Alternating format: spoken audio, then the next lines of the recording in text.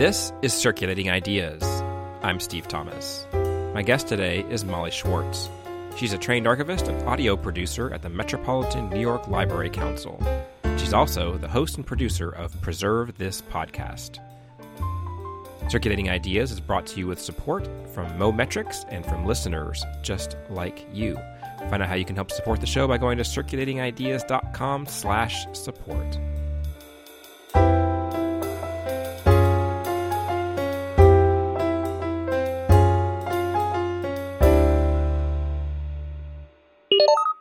With library budgets constantly shrinking, it's getting harder and harder to provide the resources your library patrons want and need. That's why the folks at MoMetrics Test Preparation created the MoMetrics eLibrary. Through their eLibrary portal, MoMetrics offers study guides and practice questions for over 1,800 different exams, covering college entrance, graduate school, nursing, medical, teacher certification, civil service, I'm counting this on my fingers, I'm running out of fingers, and many other careers and fields of study. All fully customizable and at a fraction of the cost of printed books. It's like having an entire library of test prep materials all at your fingertips. So, save space, save paper, and save money with MoMetrics eLibrary. To get a free demo and 10% off your first purchase, visit goelibrary.com and let them know you came from Circulating Ideas by using the promo code PODCAST. That's goelibrary.com, promo code PODCAST. Molly, welcome to Circulating Ideas. Hi, Steve. Thanks so much for having me. So we're mostly going to talk about the Preserve This podcast project, but I wanted to find out how you got involved in kind of the library sphere. You're kind of on the archive end of that, but how did you get involved with in the library sphere in the first place?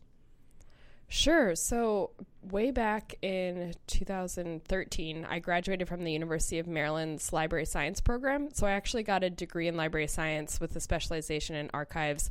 And I had been interested in going into that field because I'd been a history major and just was always very into like books, not a particularly original start. Right. But the library and archives field really appealed to me because it meant that I could keep studying some of the academic things I'd been interested in, but without having to focus so deeply like you do in academia. Like I loved the idea of working with people. And then through there, I became really aware of and interested in all the ways that people were using digital platforms to provide access to information. And so by the time I graduated library school, like I went in being like rare books all the way, and then I left being like fascinated with digital collections aggregators and, trying to learn as much about that as I could. And so since then, my career path has been pretty winding. I would say everything that I've done relates to how people share information and communicate with each other, and the way that the mediums that they do that through affects the content and the longevity of the content as well. And so then when I ended up back at the Metropolitan New York Library Council after working in kind of non-library institutions, I was bringing some of what I'd done with like media production and storytelling into my work as an archivist, and I was really interested in how those two could meet. Yeah, and one of the interesting things is when you first started talking about where you said, rare books, and then going to that, you would think you would almost go into digitizing old stuff, but you do a lot of work with just born digital things. I mean, you're not even taking the stuff from the past and making it digital. You're starting with the born digital kind of stuff. Absolutely. Yeah. And I mean, I really think that was partly because I got more interested in kind of, I don't know what you would call it, like citizen media production, but all these platforms where people could share their stories that maybe weren't going through as official platforms. So I was really into like YouTube and certain kinds of YouTube videos and podcasts. And I just thought it was this amazing movement that I was witnessing. And the more that I learned about digital preservation and archiving, the more I realized that in many ways, this content is more at risk than some of those old books. Like it's more at risk of disappearing. Right. So before we really get into some of that, the work, can you tell the listeners a little bit about about the Metropolitan New York Library Council for people who maybe don't know what it is? So the Metropolitan New York Library Council, and we just go by Metro because that's such a long name and it's from the 60s. It's one of 9 library councils throughout the state of New York that are funded by the state. They're nonprofits, and they basically act as these regional hubs for resource sharing and programming for libraries, archives, and museums within their region. And so Metro's region is New York City and Westchester County, and we've done all kinds of things. We coordinate book delivery between our member institutions. We do some digital collections hosting. We host a lot of workshops and trainings for like professional development for librarians and archivists. And then I came on to open this kind of media studio, which is almost like this digital library studio. So we're basically a hub for libraries, archives, and museums, but also we see ourselves as also being a resource for anyone kind of in the information and media and memory space. Well, one of the things that you did, because when you started there, you were a fellow, and now you're on staff, I believe. That's correct, right? Yeah. I started as a Metro fellow. That was back in 2016, fall of 2016, for 9 months. Yeah. And then, and when you were a fellow, you started a podcast there, Library Bitegeist. Can you talk about why you wanted to start that podcast and who all you did that with? Sure. So in some ways, I kind of started podcasting by necessity, as wild as that might sound. I had originally been interested in kind of building out what I called like a story lab for libraries and archives, and I envisioned people bringing in their objects and us creating little like videos and sound clips with their stuff. But the issue was that when I came on, the timing was just a bit off, and Metro was moving offices, so I didn't have any place to build this lab. And so we were kind of without an office for about 6 months out of my 9-month fellowship. And so I was thinking of like, how can I still incorporate storytelling into what I'm doing, but have it be able to be a bit more mobile? And it just so happened, I learned once I got there that Metro used to have a podcast. And so we had this podcasting equipment.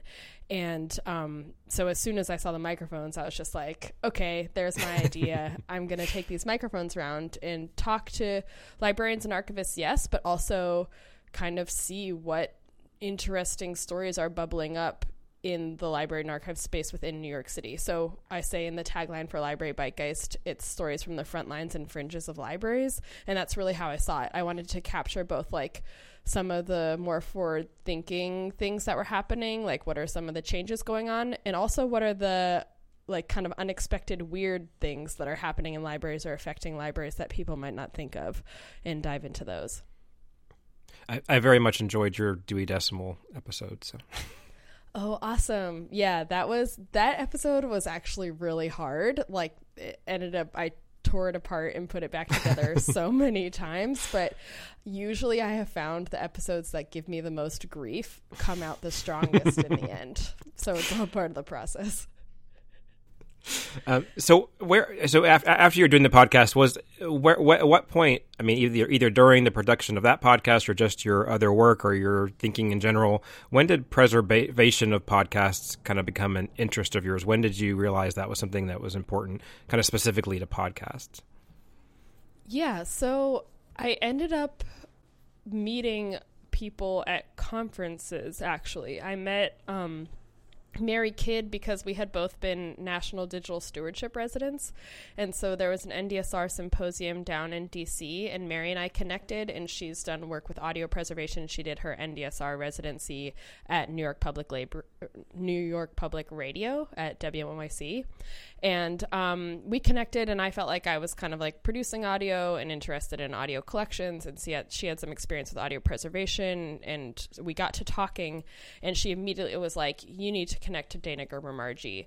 And so the three of us had this 3-way Skype call, and they were the ones that really enlightened me about the fact that podcasting is such a fragile medium. And Dana has really been more embedded in like the podcasting world for a lot longer than I have. And so she understood kind of what the trends have been and what makes podcasts so at risk, which a big thing is the fact that they're distributed via RSS feed. And so then the three of us started scheming. And at first we decided like maybe a good thing to do would be to go out for a grant together and kind of like put our 3 audio archivist heads together. But a lot of the grant money we were finding was really focused at preserving old analog collections. So like audio that's on magnetic media that's obviously degrading. Right. And we all felt kind of frustrated because we were like, why is Born Digital not getting paid any attention, especially when we, from our experience, know that it's so at risk. And so that's what made us decide, like, why don't we just formulate our dream project? Like, what would we do if we could just do anything? And propose that to the Mellon Foundation, and they decided to fund it. And that became the Preserve This Podcast project, which has several different aspects to it. The first one is the meta thing of doing a podcast itself about preserving podcasts. And that's, I think, the main push there. But you also have a zine, and you're doing workshops and conferences. And I want to talk through those a little bit. But before we get into kind of specifically what you're doing, can you talk about what are some of the unique challenges of preserving podcasts? I mean, we mentioned it a little bit there, but what are some more of the unique things other than like the RSS distribution?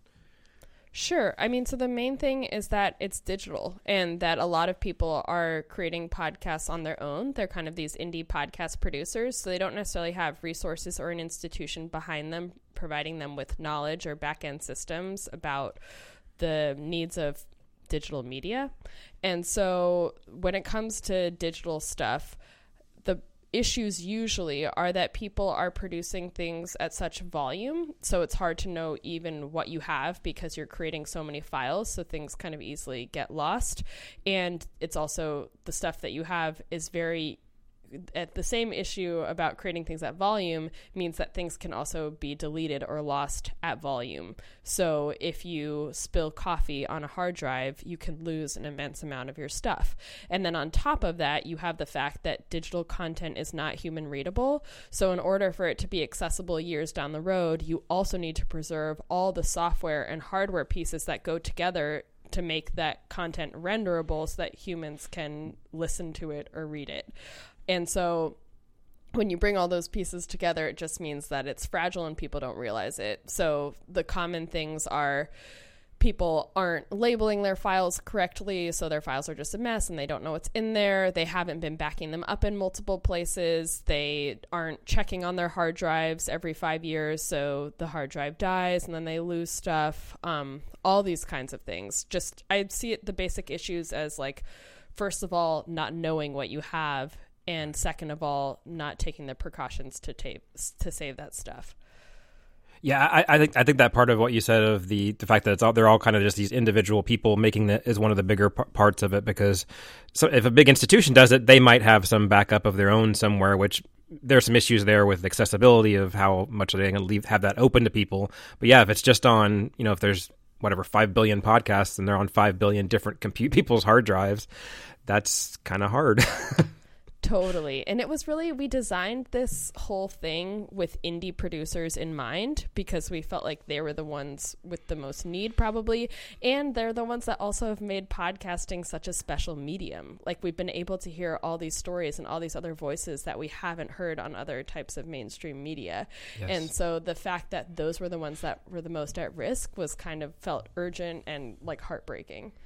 Yeah, I could tell you we're not aiming. I mean, you're inclusive of archivists and librarians and stuff as part of your audience, but you spent a lot of time explaining what the locks thing is. I was like, oh, we do that in library school. We know all about that. But yeah. but people who are not in library school and don't learn about lots of copies keep stuff safe, it's important to understand that concept. So I thought you've spent a good amount of time on that of explaining why that's so important. Yeah, and actually, I will say, even though this was aimed at indies, and a lot of this stuff would be kind of like digital preservation 101 for a lot of archivists, I have gotten a surprising amount of people from kind of bigger podcasting institutions reaching out to us and kind of saying, like, we actually don't have that much of a plan. Could you talk to us about what you'd recommend, which also gets trickier from our viewpoint because it's one thing to put together a plan for one person's podcast and a whole other thing to put together a plan for a podcast network where right. you have a lot of different producers touching stuff and a lot of exchanging files back and forth and so anyway, so we've been surprised at how useful a lot of different people have found this information. But that's good that even that it gets them thinking about that kind of thing. So, I mean, a lot of those independent kind of podcast networks will create their own CMSs and things like that. But it's good for them to think about it, of what they need to put in their CMS, even of what kind of metadata they need to be capturing when they're uploading things, and not just what makes it easiest to get it from here to Apple or whatever. Absolutely. And I will also say, full disclosure, part of what made me, Mary, and Dana want to do this project, or part of what made me want to do this project once I heard about this concept more from Mary and Dana, was that even being an archivist, I was not practicing good preservation on my own podcast. Like, I considered myself an indie producer because I had just started something up. It was a little bit experimental. I wasn't sure if it was even going to last. I was still learning how to podcast, so I felt like, some episodes were like pretty rough. And so I didn't know what I could do on my own to keep the files safe, and I certainly wasn't doing it. And so I knew, like, even if I'm an archivist and know some of like the core concepts, I wouldn't have thought of like, oh, apply that even to something that might not feel so significant to me right now, but might be significant down the road, or like could grow into something. Anyway, yeah. So I feel like sometimes as archivists, we also have this hat on where, like, if content is not within our collections policy, or it doesn't carry some like evidential value or some like great cultural importance, then it's like not worthy of preservation. And I was like, if I'm applying this even to my own podcast, then I'm sure a lot of other people are. Yeah. So that was also part of what made us feel like this would be a good thing to do.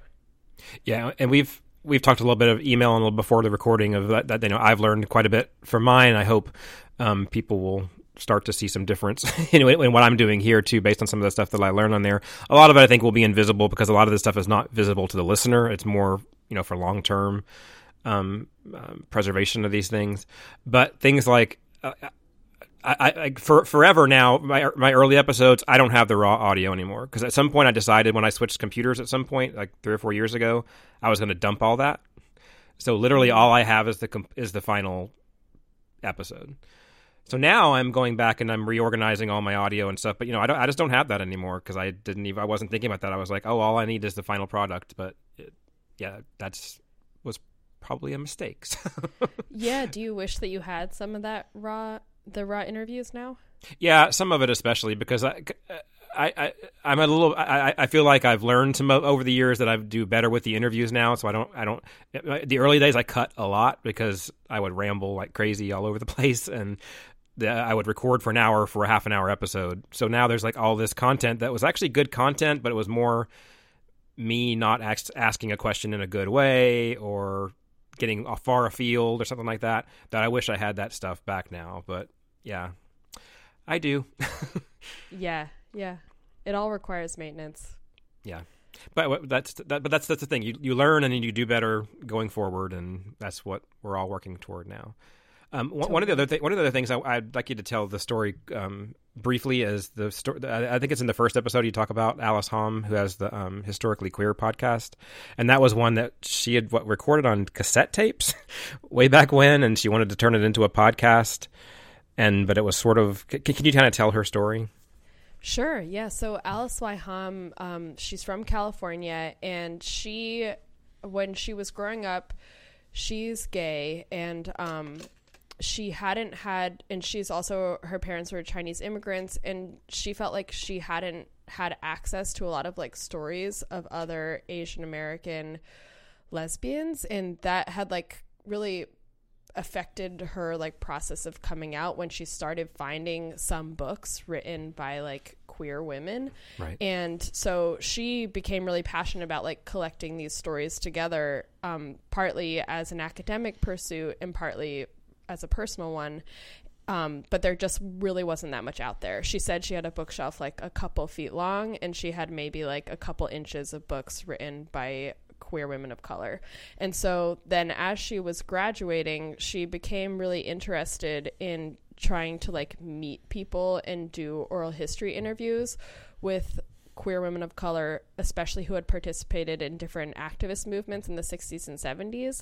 And so then Alice went on to get a master's degree in Asian American Studies at UCLA, and she started this whole oral history project, and she interviewed over 50 lesbians of color, and a lot of them had played significant roles in activist movements like the Black Panther movement and the Young Lords, and their roles hadn't really been acknowledged. But so Alice had all these interviews collected on cassette tapes, and she had been storing them in her closet, and she eventually got this, I think she got a grant from the Soros Foundation to start a podcast called Historically Queer.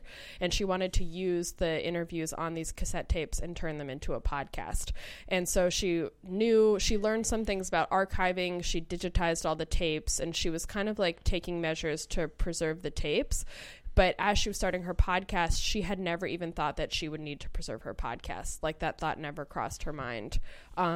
And so, so that's kind of Alice's story. And a big part of her making the podcast was wanting to make sure that other people had access to the kinds of stories that she hadn't had access to growing up, and that her work didn't just stay in an academic context, which I really think is the power of podcasting.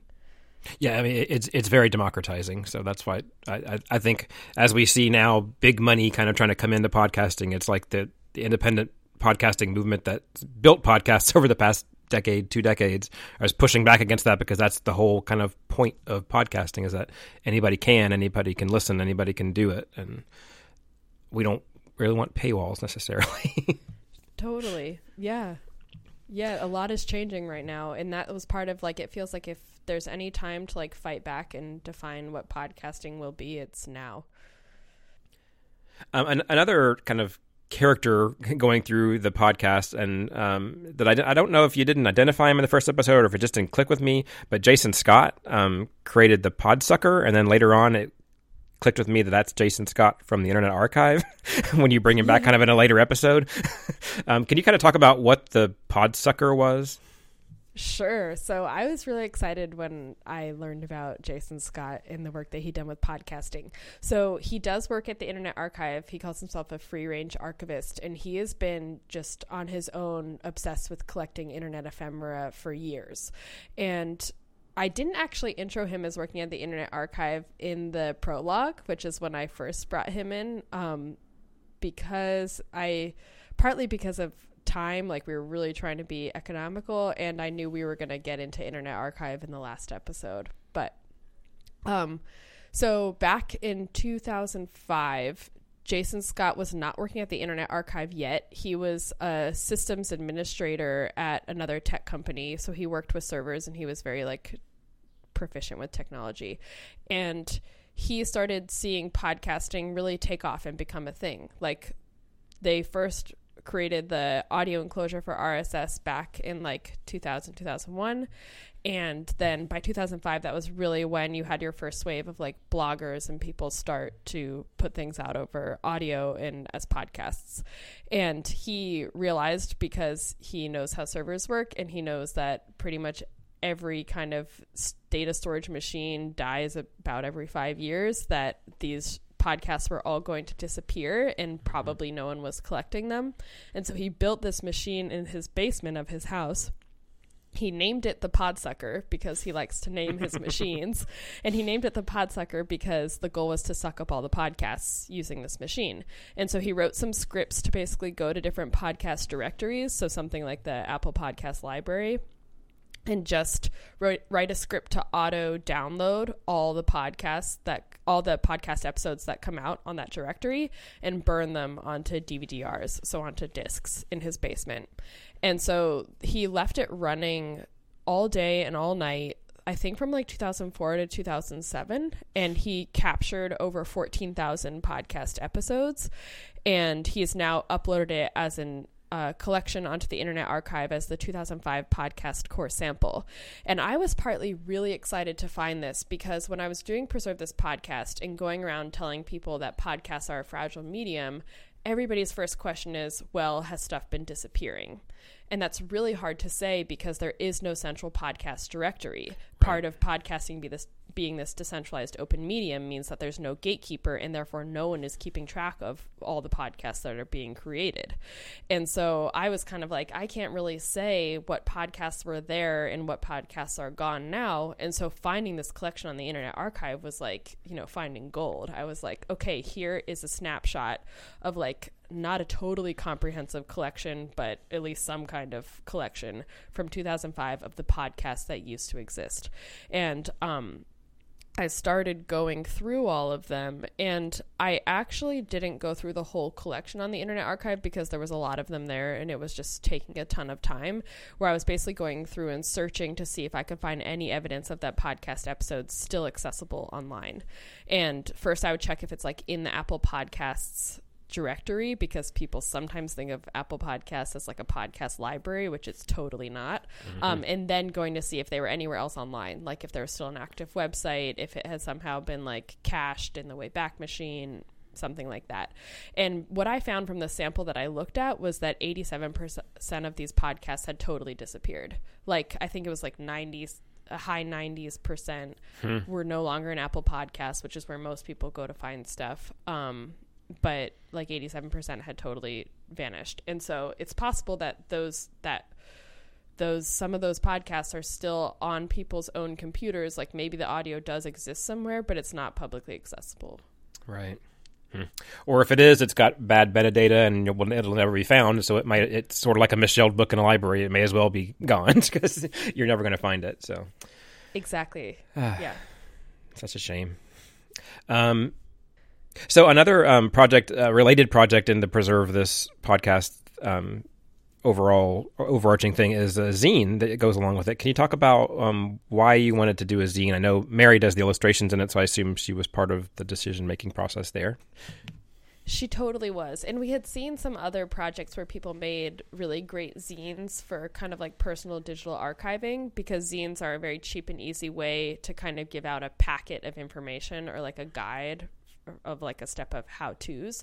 So people at like the DC Public Library's Memory Lab project had done a zine, and Mary is an illustrator. She's an artist. So this seemed like a classic fit. And also to me, like podcasts and zines, they're both very like punk rock ways of self-publishing, and they just seem like a perfect match. And so that had been part of the idea from the beginning, was to do basically a zine guide of how to preserve your podcast. And actually the idea for the podcast came up after the zine, and we were like, these could complement each other so nicely, where people could kind of, if you're a podcaster, you probably listen to podcasts. And so you can have this like maybe more narrative, someone talking to you version of like what are some of the issues and what you can do. And then you can also have this physical piece of paper that gives you exercises so that you can implement what you've been listening to. And the zine is available on preservethispodcast.org. Anyone can print it out. And we also have some printed versions that we bring along with us to our workshops. Well, speaking of those workshops, I was going to ask about that next. What kind of workshops have you been doing? So I've seen, they're all obviously podcast preservation related, but they've been on kind of different topics and stuff. Can you talk about what you've been doing and what you have kind of coming up for workshops and conferences?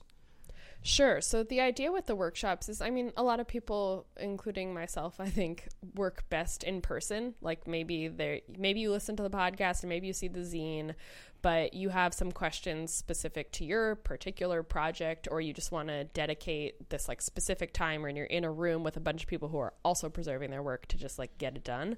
And so we decided to do these traveling workshops. And again, all of this work was funded by the Andrew W. Mellon Foundation. So that's how we're able to like travel around and offer these workshops for free. And so we tried to find what we considered like hubs where there would be a lot of podcasters. And so that's like the main workshop model is we basically go, it's like a 3 to 4 hour workshop.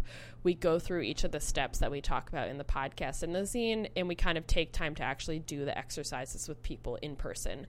So it is all based on the same module. That I should also back up for a second and say that at the beginning of the project, Mary Dana and I, the first thing that we did was made this kind of like core curriculum of like, here's how you preserve a podcast. And we kind of divided it up into modules, and those modules map to the zine and to the podcast. So the first module is like organization, the second one is storage, the third is metadata, and then we kind of ended up adding on this bit about RSS because we saw that we had to get into that. And so those are the things that we cover in the workshops. And so we've done one at Metro in New York City. We've done one in Emeryville, California. I wasn't there, but the rest of the team was, including Sarah Nguyen, our amazing project coordinator, who's really stepped up and is like part of the core team. We've done one in Austin at the University of Texas at Austin, and then also speaking at the Outlier Festival. And then we have ones coming up in Denver at the House of Pod, in Boston at the Podcast Garage, down in North Carolina at the Center for Documentary Studies. In Emeryville, we were at the Center for Investigative Reporting. And so basically we've just been trying to find where hubs of people are. And we also have been presenting at more kind of like audio and library conferences just to get the word out about our project. So those are places where maybe our presentations would be more of like a PowerPoint presentation, and trying to be like gripping for our audience, but they're not like the full workshop. So we presented at On Air Fest in New York, at the Work It Podcast Festival in New York.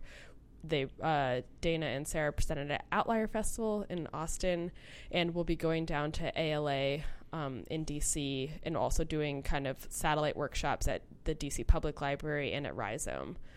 So there's a lot happening.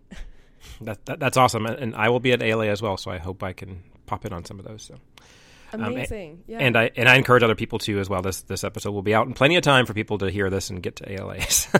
Yeah, please join us at ALA. We have a presentation on Saturday. So that'll be me, Mary, and Sarah. And you'll kind of get some of the overview of the project in the presentation, and then you can come to one of the actual workshops on Friday or Sunday. And all of this is on our website at preservethispodcast.org.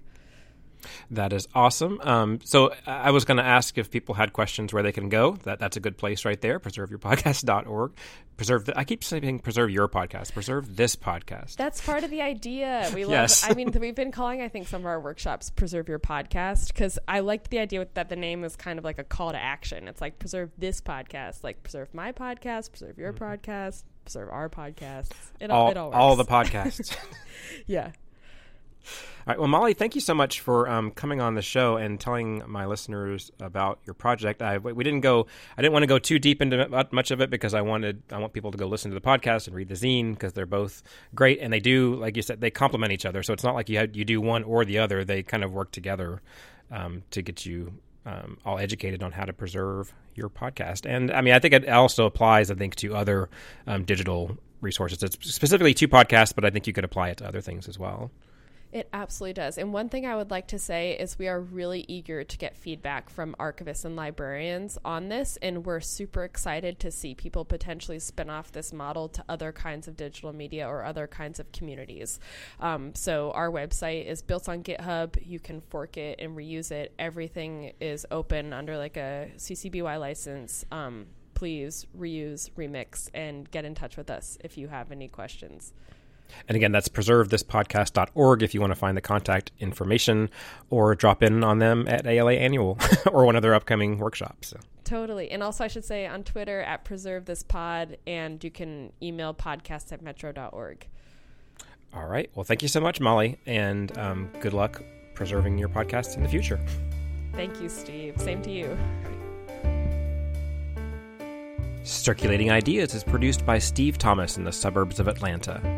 Views expressed on this show do not necessarily reflect those of my place or work or the place of work of guests. For past interviews, visit circulatingideas.com and subscribe to the show on Apple Podcasts, Spotify, Overcast, or your podcast app of choice. And help others find the show by leaving a rating or a review. You can follow the show on Twitter at CircIdeas, or like the show's Facebook page. Music is by Pamela Klicka. Thanks for listening, and keep circulating your ideas.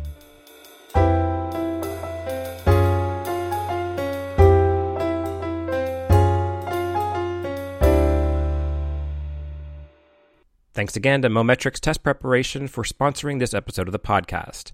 To get 10% off your first purchase and a free demo, visit goelibrary.com and use that promo code podcast. That's goelibrary.com, promo code podcast.